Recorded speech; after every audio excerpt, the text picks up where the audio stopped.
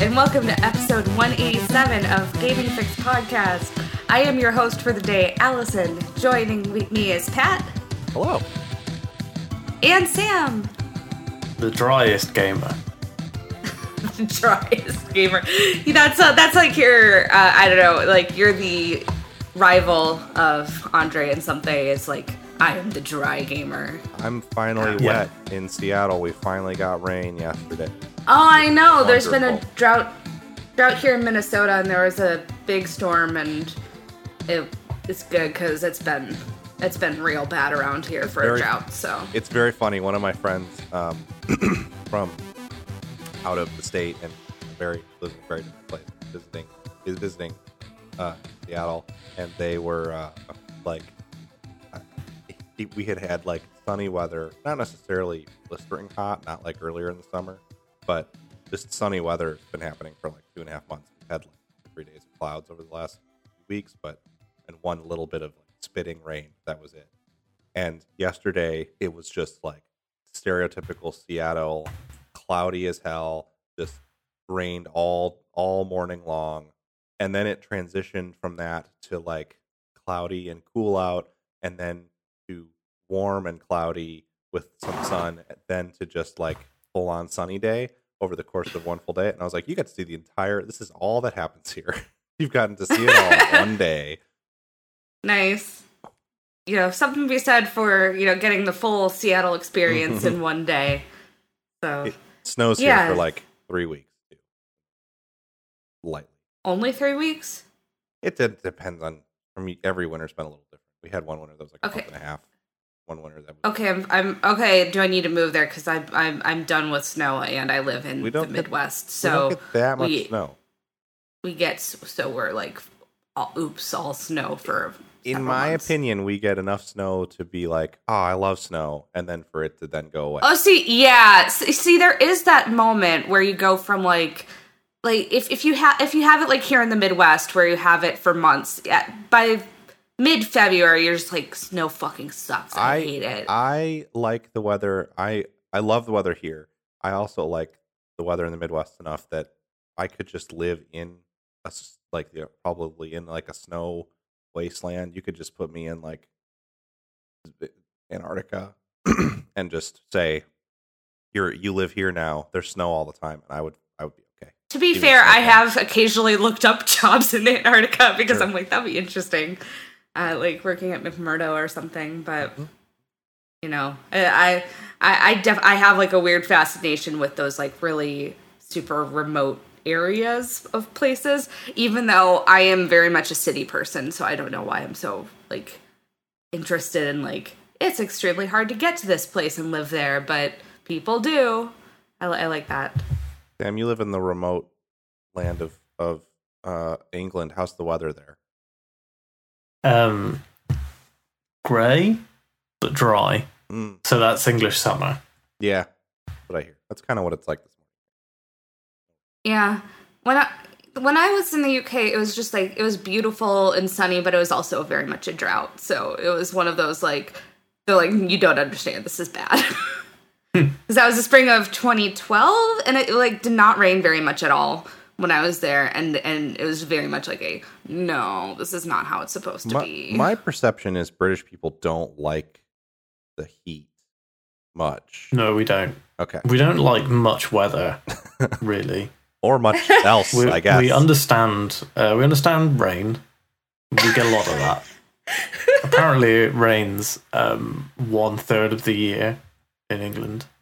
That's not so bad. That's kind of that's fine. You just have to always remember your umbrella, but you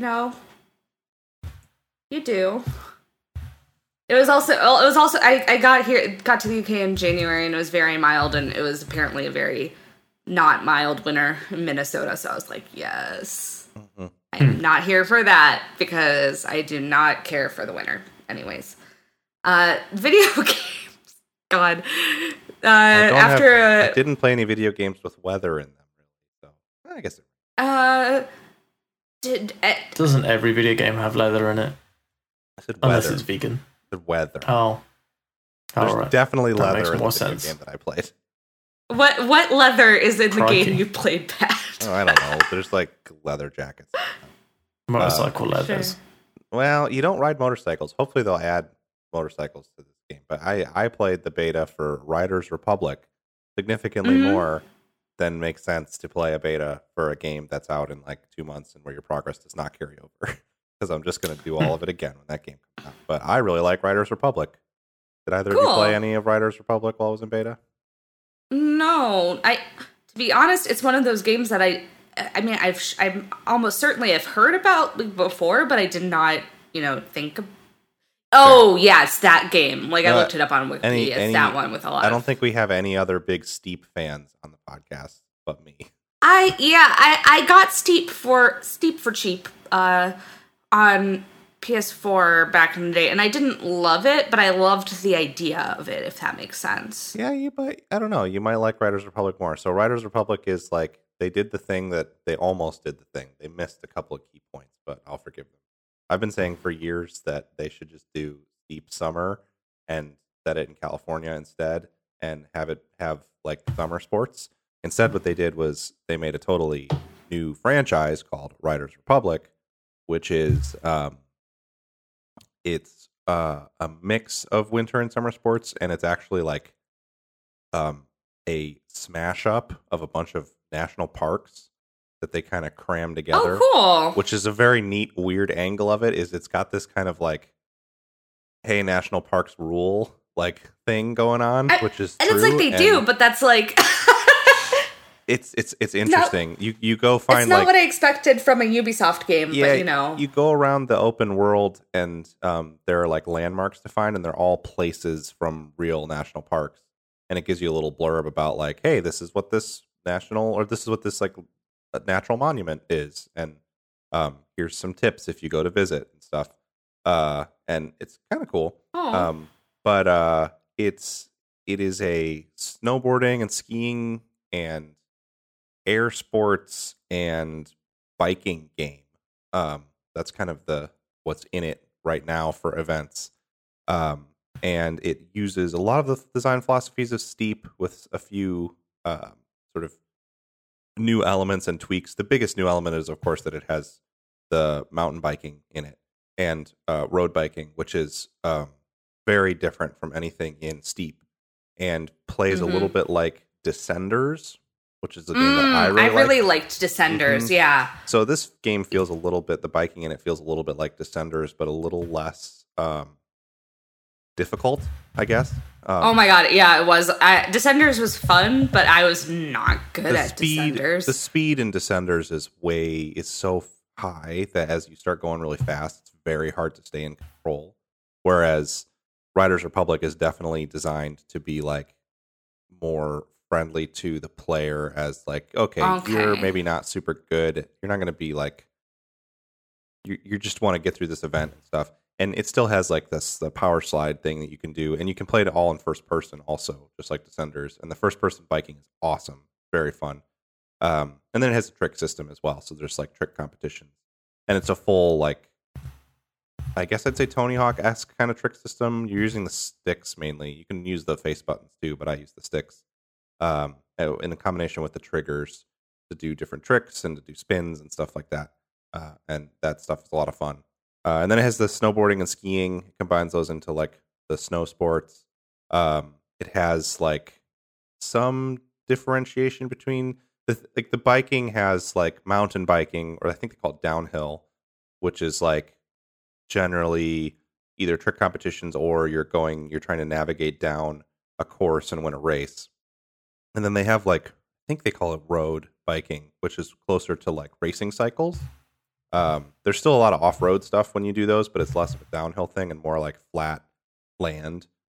And you usually drive on right on roads and stuff too there. And then for the snowboarding and skiing, they have like the freestyle boards and skis, which are for parks. They have like snow parks, and then also the off-track or off-park skis and snowboards that are for like the backwoods stuff. So there's not a huge differentiation there. They do have loot in this game because it is a Ubisoft game. Of course.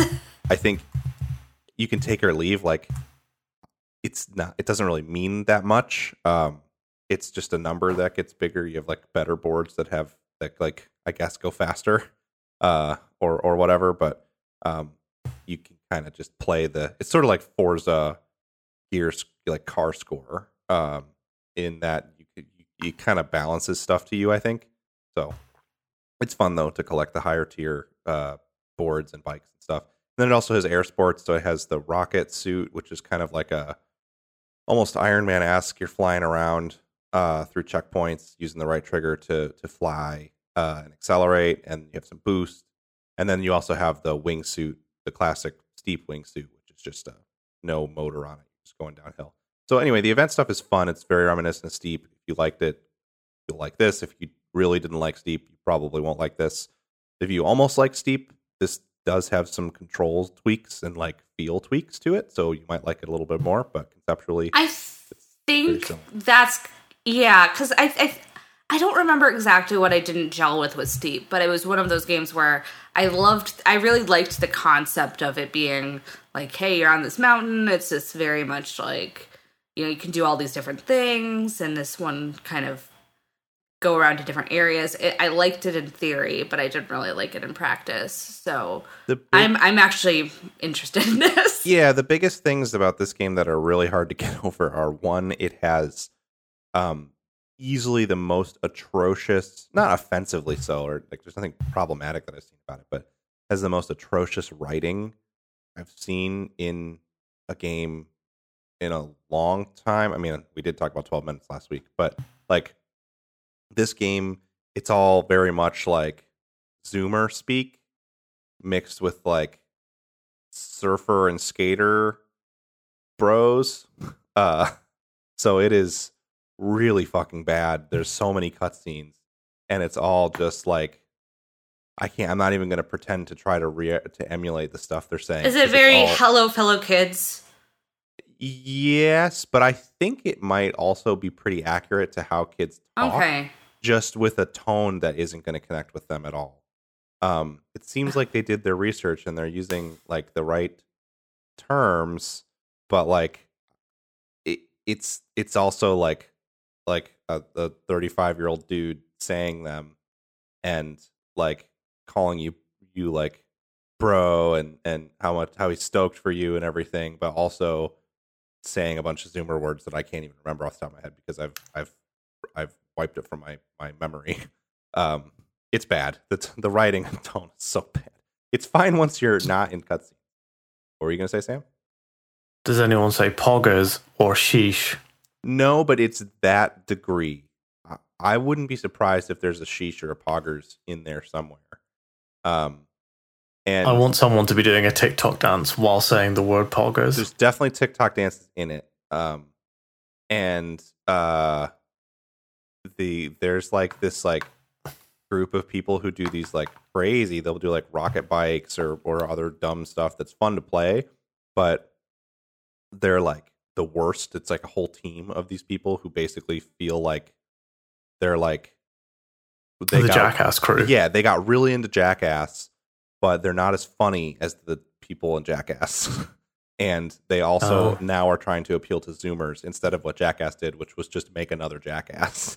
And so it's like really bad. But it's fine because none of that affects the gameplay at all. And the visuals are nothing like mind-blowing or incredible, but they're not really impacted by the weird tone. It's not like X Defiant, which is like has a total identity crisis. The visuals are also all over the place and weird. This game has pretty solid cosmetics and stuff. Like there, you can get like giraffe costumes, and then you're actually like really tall because giraffe head sticks up really high and stuff like that. Which I'm into that. That's very good. So yeah, the things that they learned from Steep that I think really elevated and why I'm really excited about it now, is kind of cautiously optimistic about it, is they give you one more reasons and tools to traverse the open world parts. Steep, it never felt to me like I never really explored the world that much. I just bounced from event to event because it was a pain in the ass to like get places in the open world, because you had to either like walk there or use a helicopter ticket, which cost currency. And it was annoying. And then you're going downhill because it's not really a good way to go uphill. They added the rocket wingsuit to Steep, but it was a little too late. Yeah, I think that was part of my area of kind of frustration, is that like I was like, well, I'm not satisfied with how that run went. Let me go do that again. But it was like, oh, Riders Republic has it has a rewind feature, which is nice when you're in events. It doesn't pause it for everybody else like it does in Forza. So if you rewind, you're like losing time on people. But it's still kind of nice if you're learning a route or something to be able to just rewind instead of restart the whole thing. And then they give you a snowmobile like right away almost, which is basically a go anywhere on the ground thing. It's not it's not like it's super fun to ride snowmobile, but it'll allow you to but it'll get you there up hills instead of just down them. And then you also get a paramotor pretty quick too, which is like a parasail kind of parachute that has a motor on the back, so you can use that to go places really easily too. And then you have your rocket wingsuit pretty much from the jump as well. So between those three things, you can get places really easily, and they give you more to do too. So there's like the landmarks I mentioned to find. There's like loot stashed around the world in different places, and there's these really fun, probably my favorite thing in the game. Well, second favorite thing in the game so far. These stunt challenges where it'll be like very, very technical, like not trials like the game trials, but like trials like real life, the thing the game's based on, which are these really technical bike courses where you're like trying to, but with bicycles, where you're having to like hop from like platform to platform and stuff like that. And they have a bunch of these stunt things with different classes too. There's some of them that are aerial, there's some that are snowboard. Those are really fun to find and do. And then the last thing that it does over Steep is Steep had kind of boring multiplayer in my opinion. It didn't really matter if you were playing multiplayer or single player. It just like was basically just people competing for the best time. There's a really cool mode in Riders Republic called a mass race, and they happen like every so often. It's like every hour or something like that, or half hour. And they keep saying 50 players, but when I was playing it was 64 players for sure. And it's 64 players that all get lined up at the start. And it's very funny looking because it's all 64 of these players standing on a starting line. And then you start off and you'll be on like skis, and then you'll hit a switch gate and it'll turn into the wingsuit, and then it'll switch to like bikes. And it's got this like crazy kind of almost Mario Kart sort of vibe of like we're switching between different sports and going very fast, and everybody is bumping into each other and stuff. You can't really like crash each other, so it's not like you can troll people too hard. And you do 3 different courses that each take around 5 minutes in these mass races, and you get points how you finish each time. So it's very fun because it feels like a real challenge because you're playing against other people, but it also doesn't feel like you just want to quit out right away if you have one bad heat, because you can come back and still place pretty well with doing the other 2 races. So I like that a lot. That's probably my favorite part of the game so far, and is definitely a hook to keep me playing. I hope they have like a lot of those courses in the game when it comes out. Right now in the beta, there seems like there's only one set of 3 courses. So hoping there's more. The beta is fairly limited though, because like you top out on your level pretty quick, and it's clear that I haven't done everything in it, but probably played like 5 or 6 hours of it. So hoping that there's a lot of content in the final game. Definitely excited about it. They did a really good job supporting Steep, so I don't doubt that this game is going to get a lot of post-launch content. So I'm very much looking forward to it. Very cool. Yeah. So that is Riders Republic. Sam, what have you been playing this week? So I had a look earlier this week at Psychonauts 2. Has anyone else given this a shot yet? Not yet. I liked the first Psychonauts, but I haven't checked out anything of 2. I have it installed, and I will play it at some point. I haven't really. I basically have been playing. I raced Monday and Tuesday night, played a bunch of the Riders Republic beta, and played Lobotomy Corporation for a while because that game remains sick. And then I reinstalled Destiny last night because I hate myself, but I like my friends. So no, I have not played something yet. So I won't go into it too much because I've played like maybe at most 2 hours, probably 1 to 2. So basically, I don't enjoy it very much, and I think I might not play it again. That's a shame. I'm just not like I said in our chat that I just don't like Tim Burton-y design, and like seems like where a lot of this is from. I made this as a joke, but what Sam is saying is the visuals remind him of the filmmaker Tim Burton. Not that he's not aware that this is a Tim Schafer game. See, I had a brief, like, my brain was like, it's Tim Schafer. I knew that's what you meant. I knew that's what you meant. I knew that, but then you said that, but then it took me 5 seconds, and I was like, oh, okay, yeah. No, I get what you're saying, yeah. Did you play any of the first Psychonauts at all, Sam? No, I never played it. Back in the day. Interesting. So I think the combination of not liking the visuals very much and the lack of nostalgia means that this game isn't hitting for me at all. For sure. And like, I don't know, I find Tim Schafer as a person funny. Like, I watch the YouTube videos that Double Fine makes, and I'm like, this is a funny guy. I enjoy his content.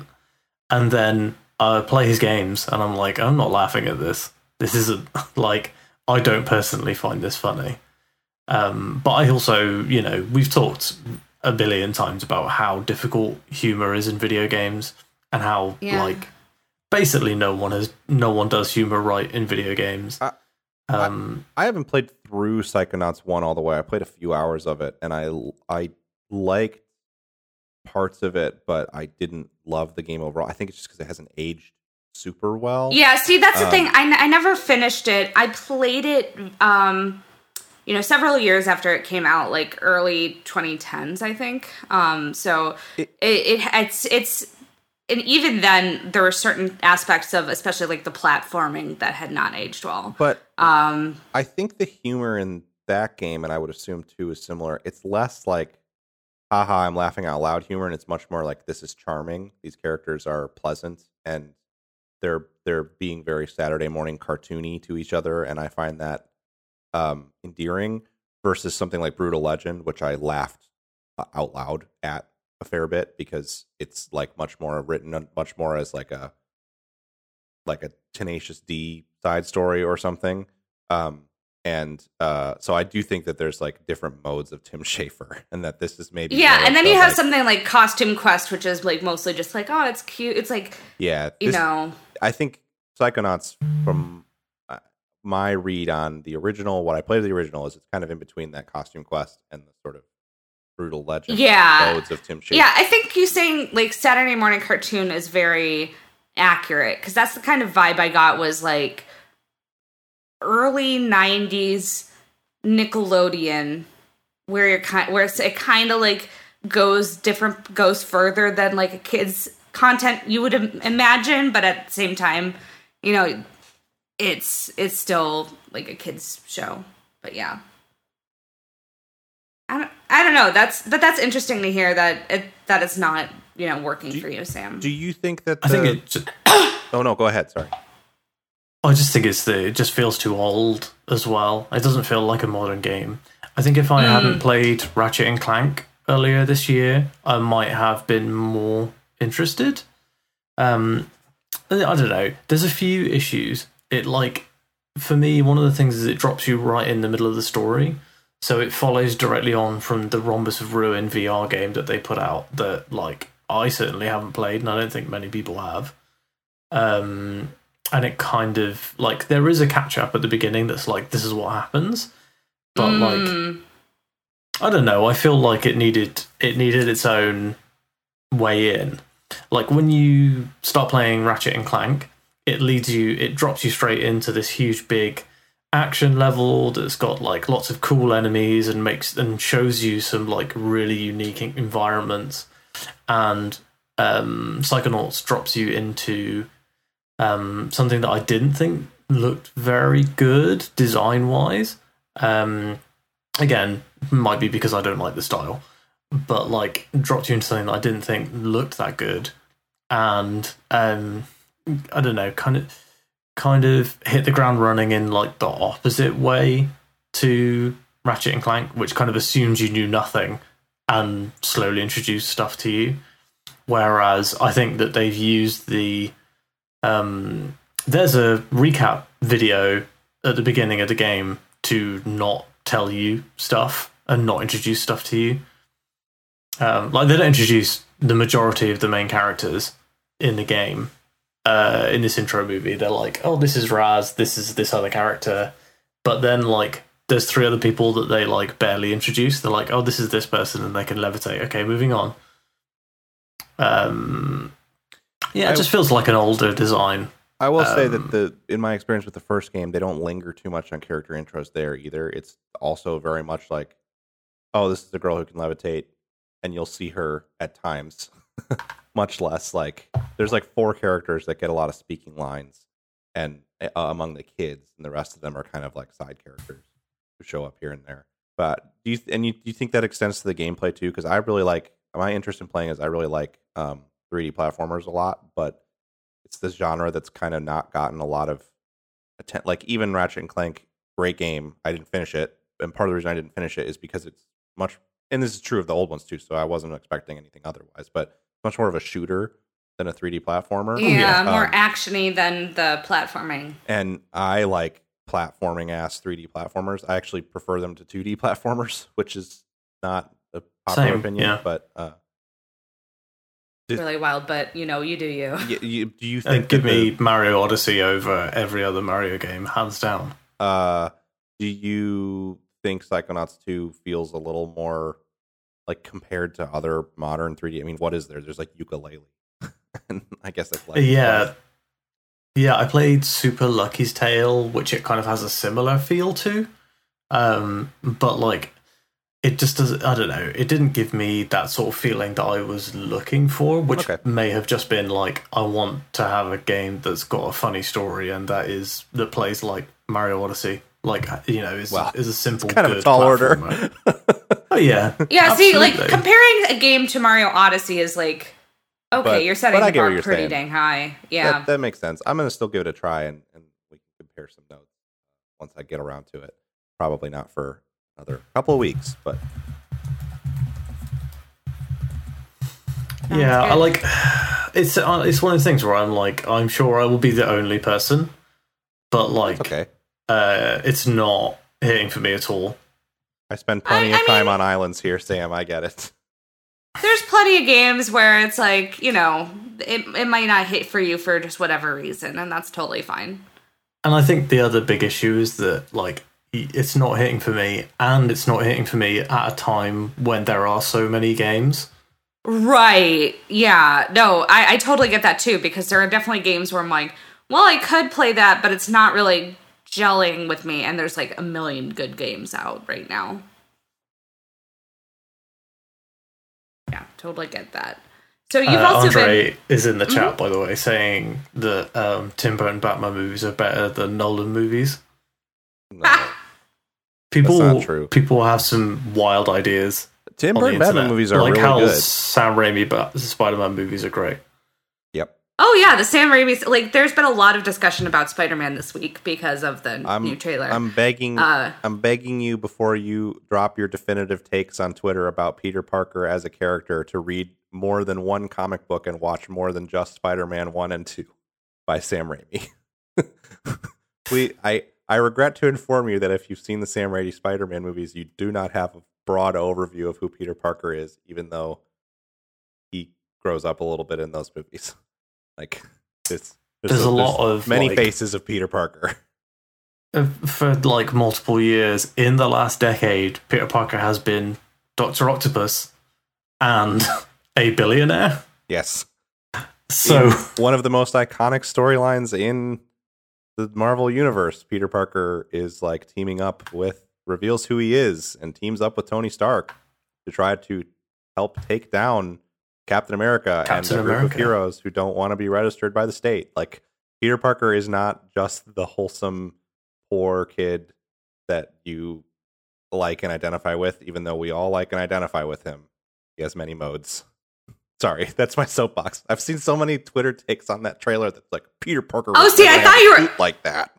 It's like, I thought you were subtweeting me because I thought I like to tweet, or I maybe retweeted it where it was basically like, yeah, like a big part of the appeal of Peter Parker in the Raimi movies is that he's poor in his life. Oh, that's true. I'm like, well, I was like, you're not wrong. I wasn't subtweeting, I was like, wow, Pat, thank you for subtweeting me on this podcast. I didn't even notice that you tweeted that. That's not incorrect at all. It's just no. Tom Holland's Peter Parker is still poor, and his life still sucks. That every 6 months he gets dragged by Tony Stark into some bullshit and almost dies, or does die. And in return for it, he has a $20 trillion spider suit. But like that he doesn't wear most of the time. Yeah, but hey, he specifically the whole of Far From Home. The end is about like saying no to that suit, basically. Well, but I think there's some deepfake stuff in that trailer. I think that we've got maybe some actors CG'd over and stuff. I've seen a lot of people speculate. There have been so many fucking theories about that trailer. And I don't mean to I certainly did not intend to drag you, Allison. I don't mean to drag anybody specifically. It was just funny because I was just like, well, okay then. No, I'm sorry. I didn't even see that you tweeted that. It's mostly just I have seen some takes, not from you, not retweeted by any of you or anyone on this podcast, that are just like, this isn't true to That's Peter the Parker's only good character. Peter Parker. Okay. And like the stuff in the new trailer, is that like this isn't who Peter Parker is, and it's like, yeah, dog, it is. I promise you, they're going for a version of Peter Parker that has existed since like the 80s in different cycles, and so for like 6 or 7 years, Peter and MJ lived in Stark Tower. With Jarvis, they had a butler. Like MJ's always been a very successful model. She owns a nightclub. Like, you're how that's doing with totally the pandemic. Right to say that the Raimi movie, the thing you retweeted, Allison, is totally correct in that like one of the things the Raimi movies does get is like his difficult financial situation, the shittiness of all the stuff he goes through repeatedly. That's not incorrect, but it's also not like the only truth to that. It's not the only aspect of Spider-Man. Yeah. Oh, absolutely. And I think that's something that, I mean, there's definitely an element of nostalgia to that, and I think there's been a little bit of a reevaluation of those Raimi Spider-Man movies recently, which has been good because those at least 1 and 2 are extremely good movies. But I think all 3 of them are bad. That's my Spider-Man hot take. What I would say, Sam, what the fuck? Bad is strong. At the time, I'm in between. I had seen the original Sam Raimi Spider-Man movie, I would say upwards of 200 to 300 times. And I will tell you right now that I don't think that movie is any good. Jeez, we can't do this. You two need more time. Do you want to talk about manga, or do you want to argue about Spider-Man? Well, the thing this reminds me of is when there was a brief period. I don't know if you saw this at all, Allison, but there was a brief period when I want to say it was The Last Jedi. I can't remember. It was a Star Wars movie where people were doing very big brain takes about Star Wars based on the fact that they really love the prequels, which there's nothing wrong. Oh, that is a constant thing, yeah. And it's like, don't get me wrong. You should like what you like. I like The Phantom Menace the most of the 3 prequels, and it is arguably me too. It's a toss-up between that and Attack of the Clones as which one's the worst movie. But like, I'm not like, I don't think that I have some kind of I don't have a deep critical appraisal or reading of The Phantom Menace to make it not a bad movie. It's just that I happen to like it. Right. Well, I think that you can separate enjoying aspects of something or liking a movie versus thinking it's a good, genuinely good, well-made movie. Because like we've talked about this a lot where I feel like Attack of the Clones is maybe the worst Star Wars movie, but I feel like in a separate universe it would be my favorite just because there are so many like little elements in it where I'm like, if you had just like the Obi-Wan arc made is good it more in that movie. See, that's the thing. If you made the Obi-Wan arc that movie and made it like a noir detective movie starring Obi-Wan, where he goes and hangs out with Dexter Jettster. Have I got news for you? There is a television show coming soon. It's already finished filming, hasn't it? I feel like I saw that the other day. Oh, please, if they brought back Dexter Jester, I would fucking... I wouldn't be totally surprised if they didn't. There's a lot of fan service in The Mandalorian. Like a lot of fan service. There is. Yeah, but I think it is possible to say, like, hey, I enjoy this element versus, My point is just... My point is just, like, people... I've seen a lot of people talk about Star Wars from a perspective of, like, this isn't true to Star Wars when they're not considering the like, foundations of the franchise at all. They're just thinking about the prequel movies, and it's like, okay, you need to take a step back and look at what you're talking about. There's been a lot of really dumb shit in Star Wars. Yes, like true to Star Wars is like it could mean fucking anything at this point. And that's kind of what the case is with a lot of Marvel stuff too. Is I think sometimes fans latch on to it's usually younger fans. Not that I'm picking on younger people, but younger fans tend to latch on to their favorite thing of a piece of like a franchise, and then like to them that's the law, and they're not really considering that there's a wide swath of media surrounding most of these characters, and there's a lot of things to pull from, and actually doing the same thing over and over again is not going to work out as well as you think it will. And I don't know, it's been interesting to follow people talking about that trailer. And also the most tired thing, this happens with Star Wars and it happens with Marvel and it happens with DC. If you already do not like these major media franchises, I do not need you to tweet that you watched the trailer and didn't like it. I don't care. You have already stated that you hate it. I get it. It's corporatized product media. Just let me watch the fucking Spider-Man movie without you making me feel like an idiot over it. I don't give a shit if you don't like it. Let me just see Alfred Molina's Dr. Octopus come back and me going, yes! Like, I know it's corporate. I know that... This is a subtweet at Martin Scorsese. No, now, Martin Scorsese... Just let me enjoy this movie.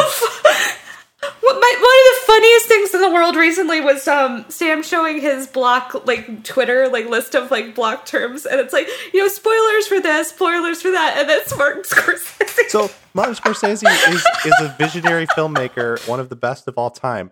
He has every right in an interview to say, I don't like Marvel. That's fine, that's not what I'm talking about. I'm talking about if Martin Scorsese had a fucking Twitter account, every single Spider-Man trailer that came out, he's like, I think this sucks. Like, then I'd be like, come on. Yeah. Man. Come on. I don't care. You think he doesn't?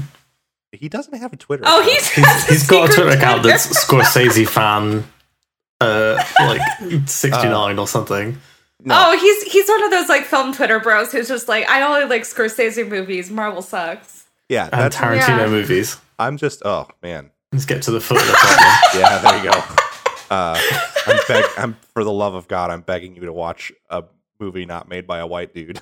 Oh my God, please. There are so many times where I see these like film dude lists and I'm just like, oh my God, I'm exhausted. Do you know what happens? You're like brain, it's like the big brain meme. As soon as you realize that Tarantino sucks. That's Tarantino the person sucks, but I still like some of his films. I like Jackie Brown a lot. I've not seen it in 10 years, but I like it a lot. Just don't watch it again. That's my advice. Yeah, sounds like a great idea. All those Tarantino movies that we think are so great that you hold in your memory, just don't watch them again. Because I watched just continue to watch good movies a few years ago and was like, oh, this movie sucks. Why did we ever think this was so good? Anyway. I also want to call out my friend Steve, who doesn't listen to this podcast, for saying that Ant-Man and the Wasp sucked.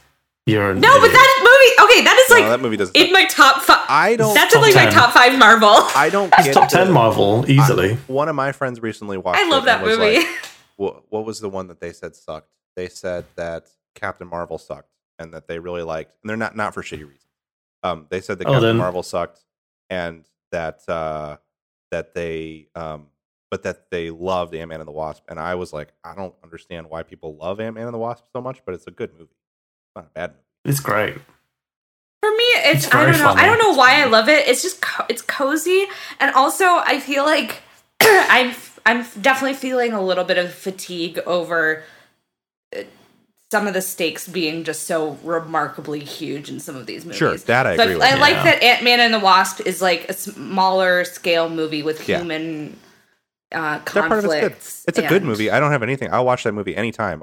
It's not one of my favorites, but I don't know. I also just like all the characters in the Ant-Man movies, so I'm just like, oh, it's my friends are back. sure. But that's kind of, Larry Fishburne makes an extended dick length joke, which you don't get in any other Marvels. See that? He sure does. That whole sequence, I was like, what are we doing? Why are we doing this? How much do you think Paul Rudd gets to ad-lib in the Ant-Man movies? Because I feel like it's not enough, but the times that he is allowed to do it is very funny. I'm going to watch that fucking Ghostbusters movie, even though I think it's not going to be very good. Yeah, same. Because it has Paul Rudd in it, and from what I understand, know. has a lot of Paul Rudd ad-libbing in it, which is always funny. So, I don't think that's going to be very good, especially since that has been like talking like we have been earlier about like, oh, that's not true to whatever. It feels like they were aiming to make this is the true Ghostbusters movie, but also then the trailer doesn't have any. The trailer's just stupid. I don't think the trailer is indicative of what that movie is at all. From what I don't know. I don't think it's actually because I've seen it in theaters a couple of times, and I'm like, there's no jokes in this trailer. That trailer is basically like the trailer for The Rise of Skywalker, but with Ghostbusters instead. Like I thought the Rise of Skywalker trailer Rise of Skywalker trailer rips. Yeah, and because the Rise of Skywalker. I will never forget. Visually fantastic movie. Yes, I will never forget being at Celebration and like losing my mind over Rise of Skywalker, and then the movie came out. Because Star Wars, while it has some humor in it, is generally a serious franchise with very powerful, like emotional, somber, and serious imagery and music. So when you put those things in the trailer, it allows you to be like nostalgic for it in a way that's like, oh yeah, this music already makes me want to cry, and also, holy shit, look at how she flipped over that TIE fighter. That was fucking rad. Whereas that is still very Ghostbusters, sick. I get that people have a lot of reverence and emotional feelings about Ghostbusters, sure, but it's funny. It's a comedy. Like you don't want to. A dude gets his dick sucked by a ghost. Yes, you don't like make jokes about that. Don't make it like trailer like somber music and like when we were. I haven't seen any of the trailers because I was like, you know what? I know I'm going to see this. Ghostbusters is one of my favorite movies. I don't think the movie. I'll just see it. The trailer. Yeah, I don't think Paul Rudd would do it if it was bad. Is my theory. And the idea of since there is going to be that Paul Rudd ad-libbing, that's a good sign because he's in the trailer like not very much, and he's not really doing much in that trailer. So you're kind of like, I don't know, but. The Paul Rudd remains one of the best characters in a Halloween movie. And then what was the other? Oh, Role Models. Role Models is still my favorite Paul Rudd movie, which I fucking love Role Models. It's so funny. Look, I know it's not a Paul Rudd movie, but the bit in Civil War when he's like, "Oh, I can only do this once. I can only do it for a little while." Like it's just like it's really weird ad lib, and then when he's Giant Man, he just goes, "Oh, that's very good." Yeah. Anyway, I don't know why we went on this very long tangent. I know this is a very fun. It was I'm always willing to talk about movies. You've used all your Spider-Man hot takes. No, I'm kidding. No, that's okay. Did you want to hit these phone controller things real quick, Sam?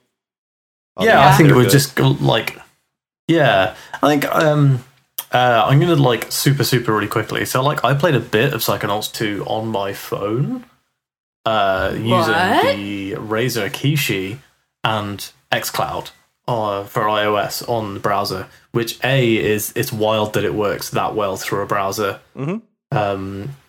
The Razer Kishi makes it kind of like playing a portable console. Mm-hmm. Like I know Pat, you've got one. Mm-hmm. I managed to get one at a pretty decent discount. I'm sure you could get them cheap on Amazon or something at this point. But like, I really like it. I think I'm going to probably write a full review for the site about it because it's genuinely really good products that I'm using, not every day, but like quite a lot. No, I feel like I'll carry on. I've bought multiple phone controllers over the years, and they always end up just going in a drawer, and I never use them more than like for a weekend. The Kishi I take out all the time. I use it at least every couple weeks to try something on Apple Arcade or to jump into Genshin and do a couple things or something. It's a good control. Oh fuck! I could play Genshin. Mm-hmm.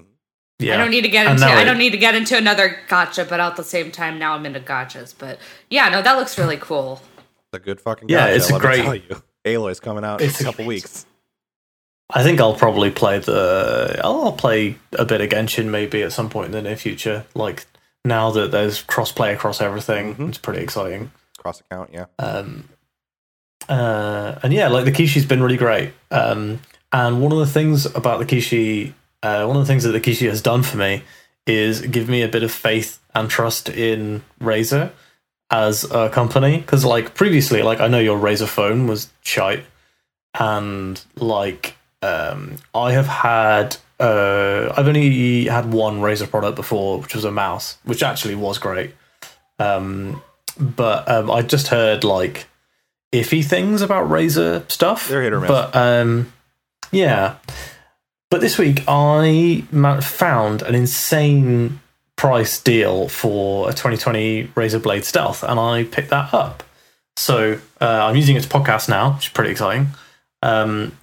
It's like a 13-inch screen, tiny little, like all metal.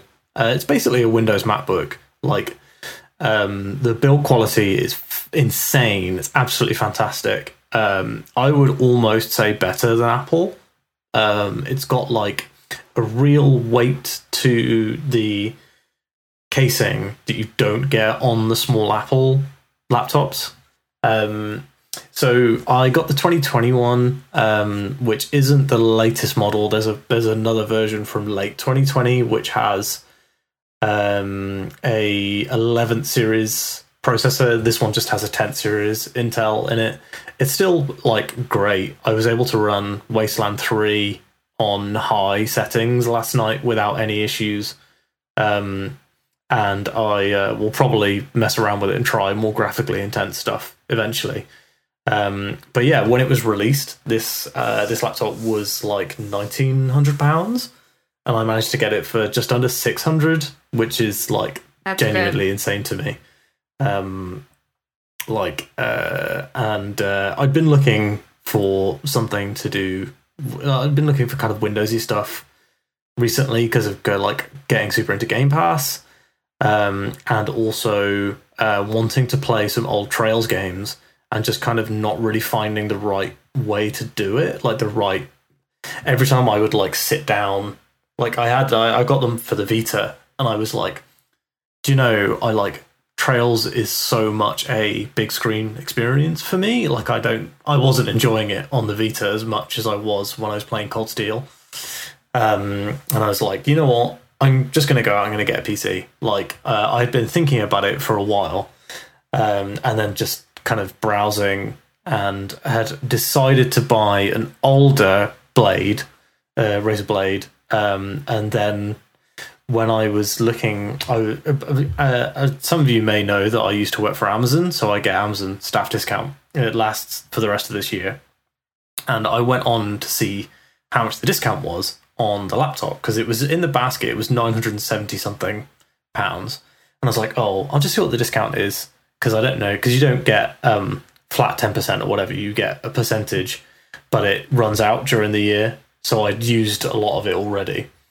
And I went in and it just said £589, and I was like, what? They're like over £300 off. And it was just my Amazon is doing a thing at the moment where a selected amount of their warehouse stuff, which is returns basically, is 30% off, which is absolutely fucking wild. And I snapped it up instantly. I bought it within about 2 minutes of seeing it. So yeah, more to discuss on this probably at a later point, and how I'm adjusting to doing some more PC gaming. But for the time being, if you can get a Razer Blade Stealth 13, or the 14-inch one apparently is insanely good, I'd highly recommend it. So far, after 2 days of having it. Very cool. Yeah, no, that sounds really cool, and I'm glad that you don't want to be tempted by computers. I know. Yeah, leaving me behind. And now we're going to talk I still about would keyboards. choose. I'd probably still choose to play most games on console. Like, I wouldn't go out of my way and be like, oh, this is available on console, but I'm going to play it on PC. How it starts. Like something like Wasteland, that feels like a PC game to me. Something like Desperados or whatever, PC game. But like, I was looking at the Game Pass thing and I was seeing things like Control, and I was like, well, I would like to try Control on this laptop just to, see. But like, I don't feel like if you have to pull out a controller, I probably don't want to play it on my PC. Can I interest you in keyboard switch? I really wanted to get a Switch tester, and I had a look at Amazon this morning to buy one because I really can't decide what kind of keyboard I want. But You could still I'm like it. Good points. that sounds like a good noise. It's clicky. I want something I that's have super a whole quiet, tray of but them. apparently the clicky stuff is best for typing, and typing is my whole job. So we'll see. Yes. Yeah, I don't know. I ordered. I'm going to build a keyboard because my O key started double typing, and I was like, you know what? Fuck it. I'm finally going to do it. So I ordered a sample kit of switches, and I'm kind of going through what I think I'm going to get. It's fun stuff. It's expensive stuff. You can spend literally as much money on keyboards as you want.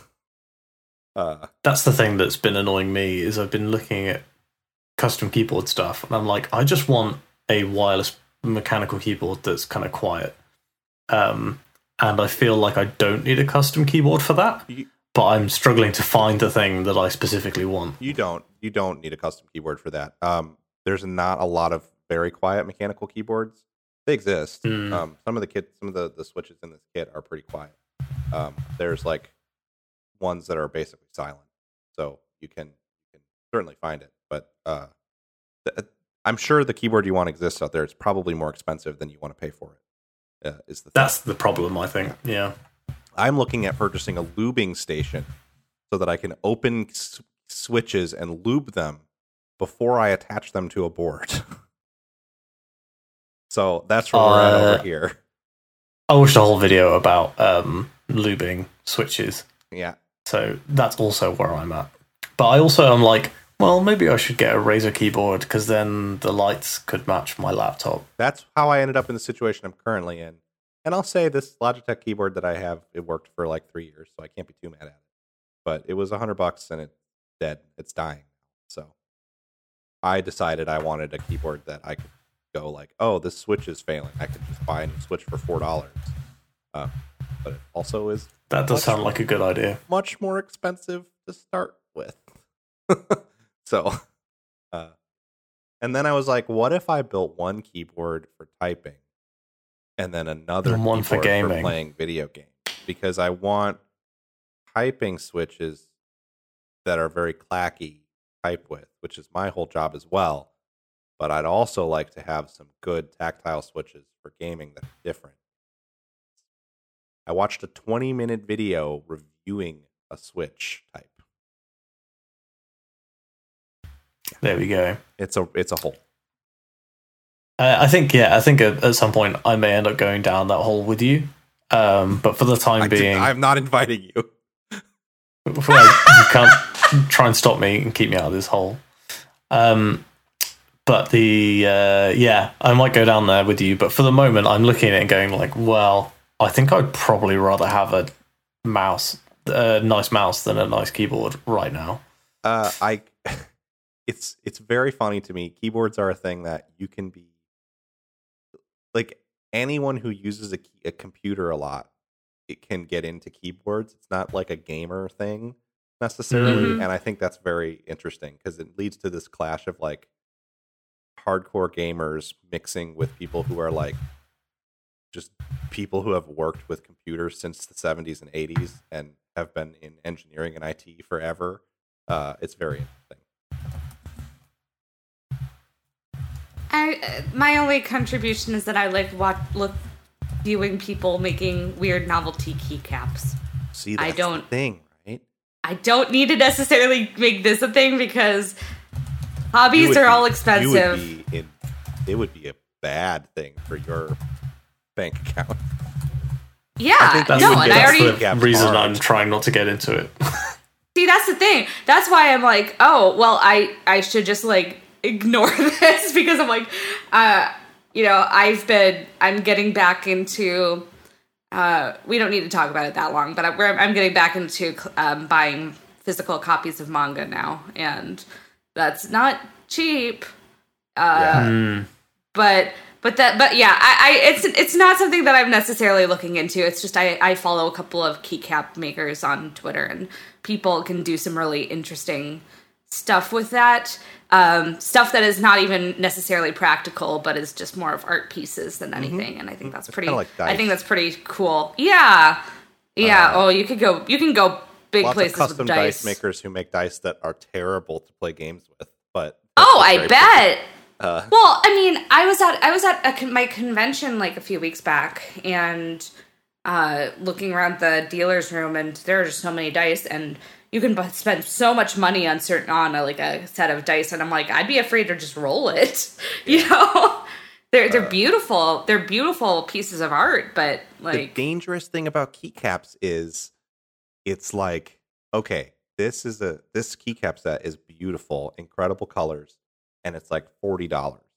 So right, that's the problem with that is that I could see going every couple months, like, oh, I like those colors. What if I swapped it out for those colors and ordering a new set of keycaps and then just changing them all the time? And those are, I could definitely see that becoming a problem because I think those are really like legitimately super Then there's cool. also the like super art project ones where people are like making little figures on keycaps. Right, and that's like the ones I follow. For one cap. I follow a couple of. Like, I follow one where one person on the Twitter where she does that, and it's just like some of them are just beautiful, like tiny little pieces of art. They're completely impractical for actual use, but they're really it's interesting. So I think that's very nifty.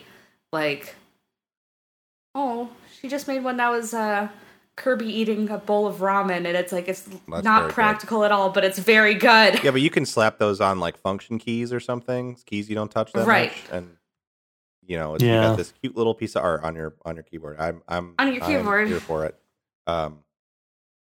Now this is the moment of truth. Do you want to talk about news or do you want to talk about manga? We haven't talked about my game yet, though. Oh, right, that's right. Sorry, it was crossed off. Somebody crossed it off. Pat. No, I didn't cross it off. I crossed it off. It's Sorry, Sam's fault. That was me. Oh, I was just looking at what we had left. How dare you? I did it by mistake. Oh, you don't want to talk. You don't want to get into the discourse.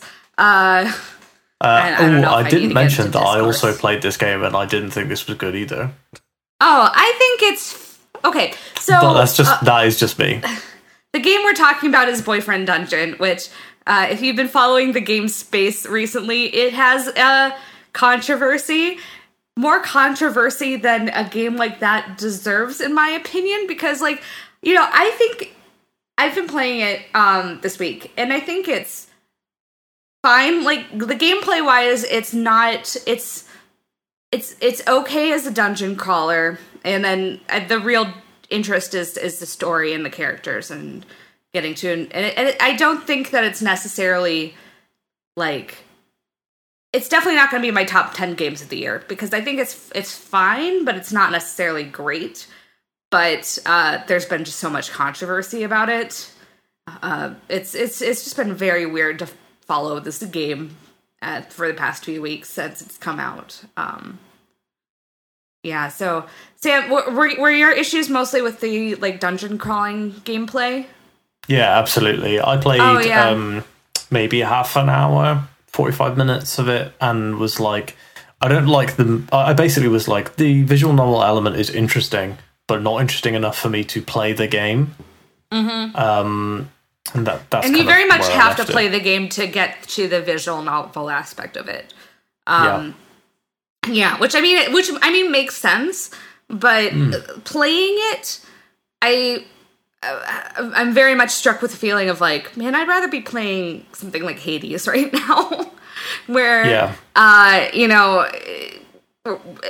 think there's interesting aspects to that gameplay, especially with how different each weapon feels and how each weapon, gets stronger because they're actual people. So you as your bond with them grows, then your abilities with them grow. So you have to basically interact with both the visual novel and the gameplay aspects of that. But so I think there's definitely interesting elements to it there. But for the dungeon crawling gameplay, it's just fine. I think the characters are largely pretty good. I've been enjoying them a lot. But I don't know if it's necessarily, the best character work that I've ever seen. But this is all to say that I think it's a perfectly good game. It's not great, but it also does not deserve any of the weird discourse that has been surrounding it. Yeah. Because that's been weird. Yeah. And having played it, I could see this game not being for everybody with the character. Basically, a lot of the discourse has been around the character Eric, who basically is a creep, and he's the first person you go on a date with in the game. And then after that, he kind of is like, does not, you tell him, like, leave me alone, and he'll, like, leave you a present on your birthday and not tell you, or he'll show up on a date and be like, I don't know about you anymore. And it's like I can see how this would be, if you've dealt with that sort of thing in real life, that might be upsetting. But at the same time, I feel like that is really so core to the game itself that all of the people saying, can you just take that out of the game, it's not, I don't know, like, I don't see how you could, but also no. I don't think, so I don't know. It's been very weird. And I think that specifically this is a game about, where the people you're dating are literally weapons. So I feel like there is a, not even subtext, but text to that element of it, of it potentially being dangerous, but maybe worth it. That is not that, I don't know, it's pretty obvious. So I don't see how, I don't know. I think this is a case of, like, I think content warnings are really powerful and important tools. And I'm certainly not saying that, like, anyone should be dissuaded from using as many content warnings as they can to help people understand their the media that they're about to consume. And there's nothing wrong with having very specific triggers, but at a certain point, like, when you do have certain very specific triggers, I think it's asking a lot of artists and creators to remember every single thing that could be really harmful to you. From what I have seen of this stuff in this game, it's not really anything that wouldn't, something worse than what you might even see in some, like, cartoons and stuff like that. Like, it's like uncomfortable and icky, and he's a bad dude, but, like, we're not talking about some kind of, like, deeply problematic, there's no socially problematic assault. Yes, there's no, exactly. Like, he's, at worst he's harassing you. Like, it's terrible. He's not a good person, but at the same time, it's like, it's mostly, this is an uncomfortable situation you might run into, like, socializing in the real world. I don't know. Yeah, it's interesting, and I guess I would. It's also a case of it's never okay to harass people who are creating this stuff. Oh my god, the people who are harassing the voice actor and saying that, like, his choice to play this character is somehow indicative of him as a person. It's like, that's fucking dumb. I'm sorry. we talked about last week. I fucking hated 12 minutes. I'm not about to send the guy who made it emails or tweets or something. No, like yeah. Come on. I did email James I read the McAvoy and spoilers tell for him the I was really ending, and I was disappointed like, with him.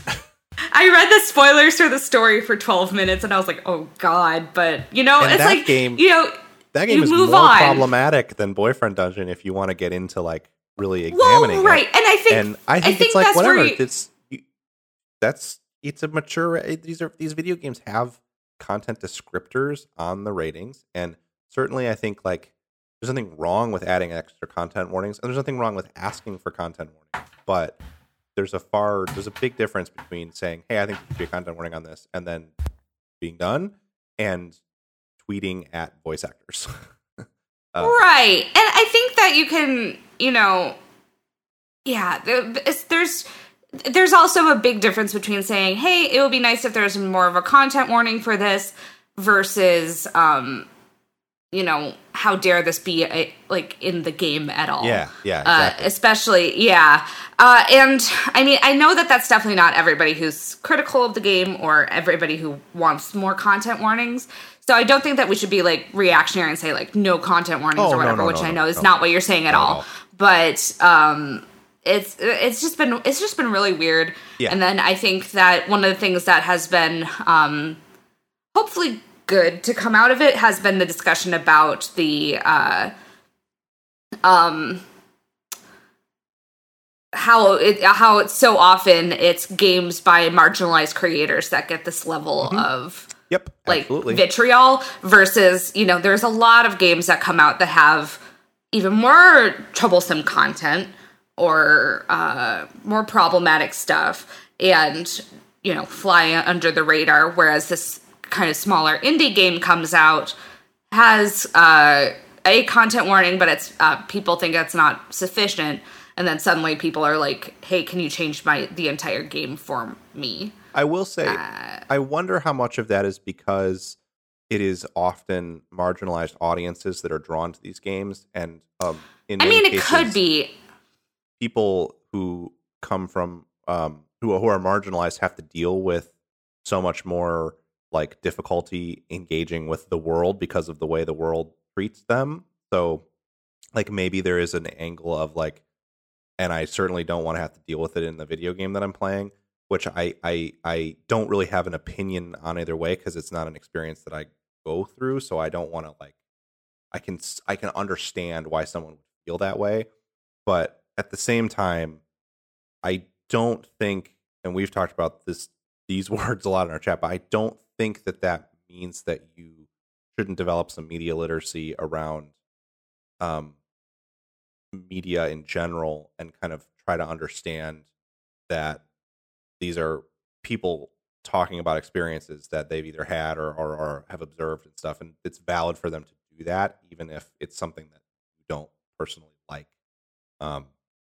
And I think that's frustrating. And I also think like there certainly are when you look at like something like Persona, for example, that game has a very diverse fan base, and there's a lot of problematic stuff in Persona, and usually there's like one article will come out and then that's all we talk about it.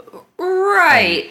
Or like, you see that with like something like Danganronpa, where that was the other one I was going to bring up. Yeah. Oh my god, there are so many elements of that series where you're just like, okay, where I like with as a fan of both like Persona and Danganronpa, where it's like there are definitely elements where I'm just like, I'm just gonna skip over that in my head. And it's like, and it's not saying that that something can't be a deal breaker for you, but it's so often that it's these small indie projects that get the heat for when large companies do have arguably worse content and get zero heat.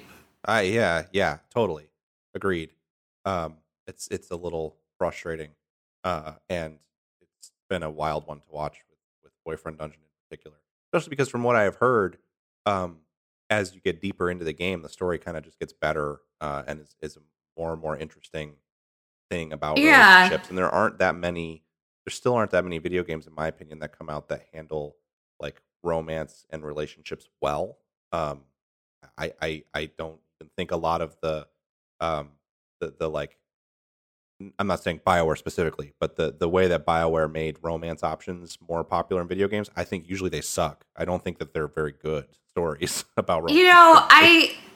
I think those are usually like fine at best. Yeah, exactly. Like I like a lot of the characters in the BioWare game, so I pursue the romance for my favorite character, but it's like usually not, just kind of like, I don't know, you get the relationship points up to a certain degree and you go, okay, you're in a relationship now. I don't know. They're very gamified in a not necessarily well-made kind of way, but yeah, no, and I think that it would be more interesting to see more games kind of do that beyond, especially that like the BioWare of it all, or like visual novels or something like that. But yeah, no, I'm gonna try to stick it out. Like I said, I'm not necessarily in love with the gameplay, but I think it's serviceable, and I'm on the second main dungeon, and I think there's only 2. So I'm gonna kind of stick it out for the characters that I like, because I think some of their stories go pretty interesting places. And one of the things I do like is that there is just a really good, interesting, diverse cast, and I'd like to see more of them. So yeah, no, that's Boyfriend Dungeon, the game that is way more controversial than it really should be at this point. Mm-hmm. So we do have some news topics. Obviously we have a lot, and we only have 20 minutes. So I highlighted 3 of them. I don't know how everyone else feels about that. I'm fine with those. I don't. I'm gonna say one and just say the headline of it because I'm excited, but I don't need to talk about it. Anyways, okay. News. Let's talk about it. First up, xCloud is coming to console. That's cool. I don't think that actually warrants a huge discussion, other than it's cool. I think it's really cool that they're bringing current gen games to last gen, which I think is the most interesting part of that. Especially because of how good xCloud is, and when they control all the variables by putting it on Xbox, I think it'll be really impressive. We'll see. I think xCloud on PC kind of sucks still. It's cool on phones, but it feels like I'm not as critical of it on phones, because it's like, holy shit, this is running on my phone. I don't actually want to play more than 5 minutes of a game on xCloud on my phone the way that it runs, because I don't think it's actually a great experience. I think it's a fine experience if it's your only option. So we'll see. I think if it's gonna have to be very impressive on console for me to take it as like this could be a game changer thing. I think if anything, Microsoft is smart, because I think what this will do is sell more next gen consoles, because people will go, oh sweet, I can play, whatever comes out. I can play Hellblade on my Senua's Saga on my Xbox One X. This is awesome. And then they're going to get 2 hours into it and go, I really wish this play'd get better. Maybe I'll just go buy a Series X. I think that's going to happen a lot. So I do think it's cool, though. I don't mean to dunk on it. I just have not been sold enough on the tech to think it's how people will play whole games. And also, like, people want to play Madden and Assassin's Creed and stuff, and those aren't going to be on xCloud. Exactly. Are they? Like, you're not going to be able to buy Assassin's Creed from the Microsoft Store and stream it to your Xbox One S. So that you can play a better looking version, Yeah, and I think they could do that, but I don't think they're going to go far enough to do that. I think that's the next step, is that all games are streamable from the cloud. But then I think that some games have like exclusive cloud contracts and stuff with like Amazon and Stadia. I think the eventual thing will be that all games will just be you'll either be a PC gamer where you're running games natively, or you own a box that streams them. And I mean, eventually is in like 10 years from now, not like... Yeah, I think we're 1.5 generations away. So I do think that will happen eventually. But yeah, I don't know. It's interesting. semi-unrelated, but also related tangentially. There's a game coming out called Project Icarus that I'm really interested in. We'll talk about it, but it recommends 32 gigabytes of RAM on PC, which is like wild. And I saw some discussion about it that was like, yeah, that's going to be the norm for PC games now because the consoles have so much RAM available, depending on how they page their memory, that's kind of been the thing that held back games from being RAM hogs on PC is consoles. And so now the consoles are powerful, you're going to see crazy PC requirements come out for things like RAM and processors and stuff like that. Cool. Great time to have bought a PC. You'll be fine, I think. It's only going to be very specific genres and certain kinds of things, kinds of stuff you're probably going to not the sort of stuff I'm going to play on. No, PC, you're going to play those games on console anyway. It's just interesting. Yeah, exactly. That it's finally kind of. I'm like, God damn, I have to buy some. It's stupid. I don't want to buy RAM. I want to buy keycaps. Exactly. You know how many I could get 4 sets of keycaps for like 1 stick of RAM. That's not true. RAM's not that. Anyway. Anyway. What do we want to talk about next? You want to talk about? I feel like we should get the simple ones out of the way first that we're going to talk about. Marvel's Midnight Suns looks sick as hell to me, personally. Yeah. It does. I really need to see the gameplay. Yeah, we don't know jack shit about it, really. So, but the character list is awesome. Robbie Reyes, yeah, I was looking Nico at that. Minoru. I was gonna say, I really love Runaways, so I was really excited to see Nico show up. Blade. She's so good. Yeah. It is like an interesting. They're pushing Blade now, though. He's in the Avengers. I know. But it's an interesting roster, so it's exciting to see. I love a good tactics RPG. So I got so fucking mad when the trailer started because I thought it was for next year's Avengers game content, and I was like, I don't want to fucking. If they put Doctor Strange and Wolverine and Blade in Avengers, I have to play it. And I don't want to fucking do that anymore. And then it's a new game. And then I was watching the trailer closer, and I was like, "This looks way better than Avengers, though. Like visually and this character design wise, this looks so much better than Avengers." And then I realized, oh, this has to be the Firaxis thing. Interestingly, I saw in a news story they have said that it has no mechanical connections to XCOM whatsoever. It has nothing to do. So no characters, no movement, no menus, no permadeath. Like nothing about it. It's also a tactics game, but it's like completely different than Avengers. Yeah, and I've definitely seen a lot. It's good that they're putting. I think it's good that they're putting it out there though, because I've definitely seen people be like, "Oh, this is XCOM meets Marvel," and they're like, "No, it's still tactics, but it's not. That's not accurate though." So. Yeah, it's good that they're being so upfront about it because that way people aren't going to get mad. XCOM fans aren't going to get mad when it's not another one. People might still get mad, but well, yeah, but I have complete faith in practice. I might be a crazy person, but the way they described it sounds a lot more like Fire Emblem, like that it's a linear story. Yep, you have a created character. I love. Imagine if they were just like, yeah, we liked Fire Emblem, so we made one of those. But I would like to see more behind the back style stuff. Also, most of those characters are melee, so like a lot of the gameplay from XCOM wouldn't really work. I think what's cool about this potentially is there are certainly in Fire Emblem your characters do unique things, but one thing, I mean, people who you can trace through lines through the games that I get the most hooked on, where I like having very interesting and diverse sets of like abilities and things to manage across different kind of whatever it is, characters, whatever. I realize that like Lobotomy Corporation does this, but just from a management sim perspective. Like I enjoy not having one standard thing, instead having a lot of diverse, different kinds of characters and stuff. And like the crew too. Sure. Boats, planes, cars. Yeah, exactly. And so the idea of a tactics game where you have like, yes, of course, someone who uses a bow and Fire Emblem is going to be very different than someone who uses a lance. The classes are different, but they're not as different as like Wolverine is from Psylocke. Oh, that's not a good example because they're more similar than most.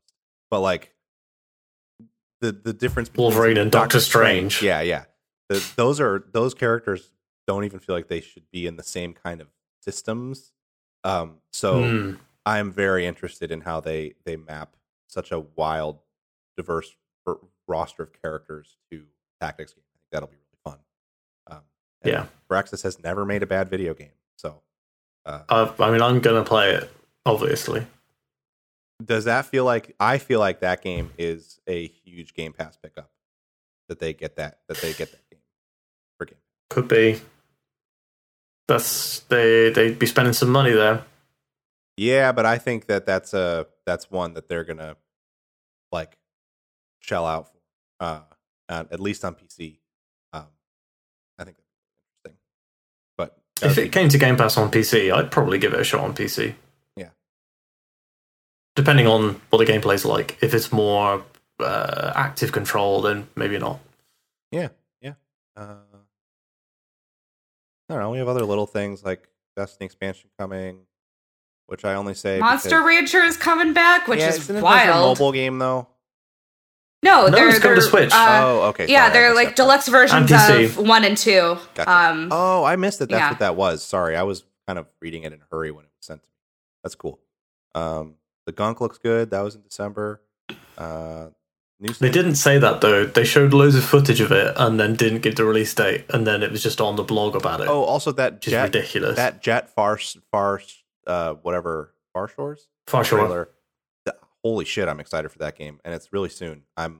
That game looks October. Yeah, that game looks like No Man's Sky, but like better, like even better. I already like the art in No Man's Sky. Jet looks like it has even more interesting art and like a story that's more. No Man's Sky is a story too, but like more of a linear, like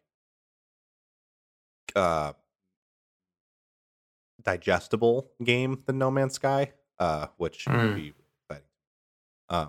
And New Saints Row. I haven't looked at a lot of stuff. People are saying the gameplay looks amazing. I don't know. It looks very. The thing about New Saints Row, it looks very muted, and that's caused some backlash. Yeah, which makes me. They said they're going for Saints Row 2, which the only Saints Row game I like is Saints Row 2. So. See, I'm a fan of Saints Row 3 and 4, but it's like at the same time I know a lot of people like Saints Row 2, so it's like it's interesting. I think more people like Saints Row 2, 3, and 4. But, yeah. No, 3 and 4 are I played a little bit of Saints Row 2, but I didn't play very much. But Saints Row 3 and 4 are very big games for me. But at the same time, like, if that's, I don't feel like there's much more they can do in that mode. No, Saints Row 3, it was very weird, and then Saints Row 4, they're like, we're going to take Saints Row 3, but also add superpowers and like blow up the earth and stuff. So it's like they kind of went all in on that, which is fine, and it's like. I'm still going to probably try to give the new one a shot just because I do like Saints Row a lot, but we'll see. I do want to say on the Destiny expansion, it's very funny having looked at the thing last night. There now is in the game a like timeline of stuff you can look. Also, I don't know when the last time you played Destiny was, Sam. So much stuff is different now. This week. Okay. There's on a lot xCloud. They changed a bunch of stuff in pretty good ways. But they have the thing that. It's very funny. They have like a timeline where you can go back and read like paragraph long descriptions of the stories of each of the things they've put out has been. And it really makes you go like, yeah, the Destiny story is not that complex, is it? The lore is like super. You need to watch like 6 hours of videos to understand the backstory of Destiny. Not that much has happened narratively though in the story. Each of the Rami put out like, a 50 tweet thread which explained the whole of Destiny's story from start to finish, and it was extremely comprehensive, and you wouldn't need anything else. Yeah, I should. It was great because I do want to get a little more detail on a couple. I thought that was fun. The big one though, to close it out, your children and my children. I don't have children. Sam does. I have a dream, and it's that my child can learn about the civil rights movement while dabbing. Slide. What is there's like a while dabbing with Rick from Rick and Morty. Right. It's Some decisions were made at Epic headquarters. Also, did you see that this is in... so Martin Luther King's speeches are in Fortnite. That's the thing. Did you see that it's in a partnership with Time Magazine? That It doesn't is, surprise yeah. me at all. Time Magazine does some dumb shit.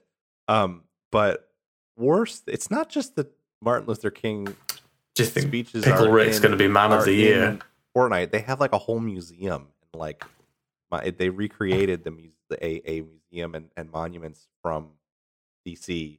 It's ridiculous. I don't think it's. Some people think it's like offensive. I would say like it's silly, but Feels dumb.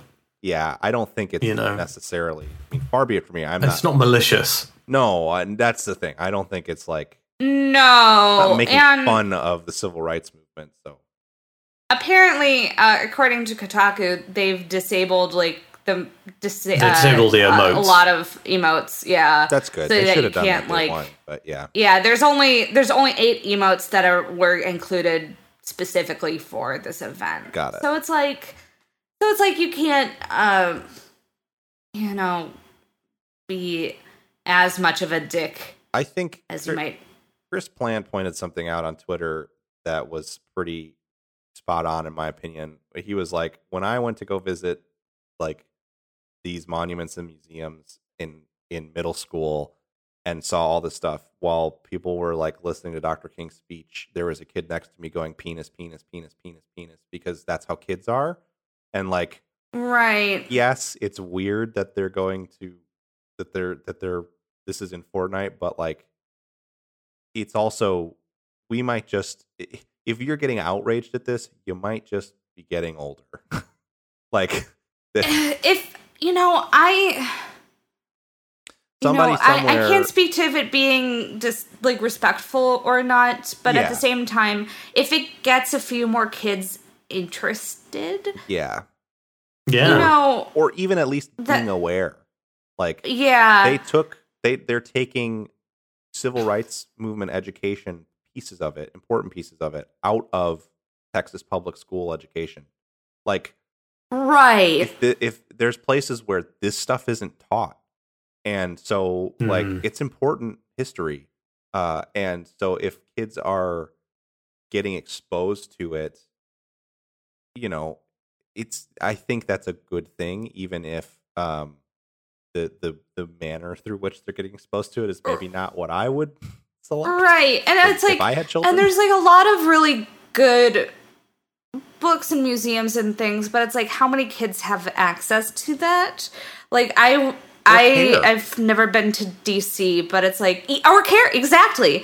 Like I've heard nothing but amazing things about the National Museum of African American Culture and History and Culture in DC. Like that is definitely definitely on my big list of like, I would love to go see that, because I've heard nothing but good things, and it being just really amazing and powerful and just like a very beautiful, important museum. But also like, how many kids are going to go and be like, connect with it in the way that, you feel like they should. And I mean, I don't know how many kids are going to be able to connect with this in Fortnite, but at the same time, I think having more accessibility for that, for kids to be able to learn, especially like you said, as certain school systems are removing this from the curriculum, having it, like it in the popular game is not a bad thing. Yep. Yeah. So I don't know. I think it's led to a lot of dumb, silly stuff. And some good tweets have come out of it. I can't believe if I worked at Epic in their marketing, I would have been like, no, we're not doing this. What is wrong with you? So I'm surprised that it managed to make it out the door. But, I'm not necessarily clutching pearls at it. And I don't know that that's the correct response. Yeah. I mean, I think that in general is like, if this gets a couple of kids to be more interested in civil rights history, then it's for good. And then I with how big this is, I'm assuming there'll be at least a couple people who are exposed who might not have been before. So, yeah. All right. If this gets one person to read John Lewis's graphic novel, then I'm okay with it. There you go. What historic event do you think they'll cover next in Fortnite? He said with things popping in his head the that he's not going to say rebellion out loud. The rebellion of Epic Games against the tyrannical Tim Cook. Oh, God. All of that said that we just said, I was reminded that fucking, who was it? Was it Tim Sweeney? Compared the Epic versus Apple lawsuit to the civil rights. Oh, God, fuck. I forgot about that. No. That's why I was like, oh, this is largely positive, and then you remind me of that. I'm like, no, never mind. That was a mistake. Actually, fuck Epic. But yeah. Actually, fuck Epic. All the things we just said and that. Anyway. Anyways, I think that's probably going to do it for news. Sam, do you need to go, or do we have 5 minutes for manga? I think we can talk for 5 minutes about manga. I have literally 5 minutes. Okay, cool. We've got it. Okay, cool. What's the best manga? It's Naruto. All right, I'll see you guys next week. Have Bye. a good one. I've never read Naruto. Neither have Naruto? I read like Naruto. 200 chapters of Naruto as it was releasing in Shonen Jump Weekly. Cool. It wasn't very good, but I was a kid, No. so I liked it. People love it, even adults. It's very nostalgic. So Alison and I have just been reading rom-com manga for like I've been reading. weeks. and Listen, I've messaging been each reading. other about I've it. been reading shonen manga too, but we've also been messaging each other about specifically the series, the quintessential quintuplets, which is. I did not know I was gonna get so deep into this series, and now I'm just like, oh god, it's so good. Because it's Quintessential Quintuplets is about, you may have guessed it, quintuplets. What? These 5 girls who are all identical quintuplets, and they're all dumb as hell. And extremely dumb. They have to have Futaro, the smartest kid in school, come and be their tutor. But none of them really want him to be their tutor, apart from like 1 or 2. And the kind of the opening is like him getting everyone on side. And then from there on, they've all fallen in love with him, of course. And the whole kind of concept of the book is that he's going to marry one of them, but you don't know which one. Don't know which one it is. Yeah. I mean, I know which one it is because I finished it, but Alison has not. No, because at the beginning, like the first a couple pages are like, "Hey, this is how I met you, my wife," and then it like flashes back, but it's like surprisingly for that kind of a concept, it's surprisingly well written, and I think the characters are all really well done. So I'm like, so every time like a character gets featured, I'm like, man, she kind of rocks. I don't know.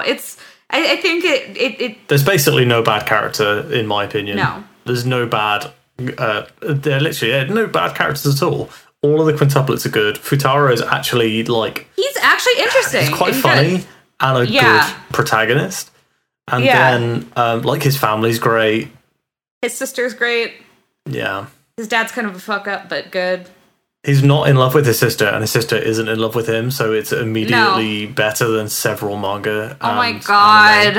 Oh my god! Games. Yeah. We've also been reading. Sam got me into Mashal, Magic and Muscles, which is also very good.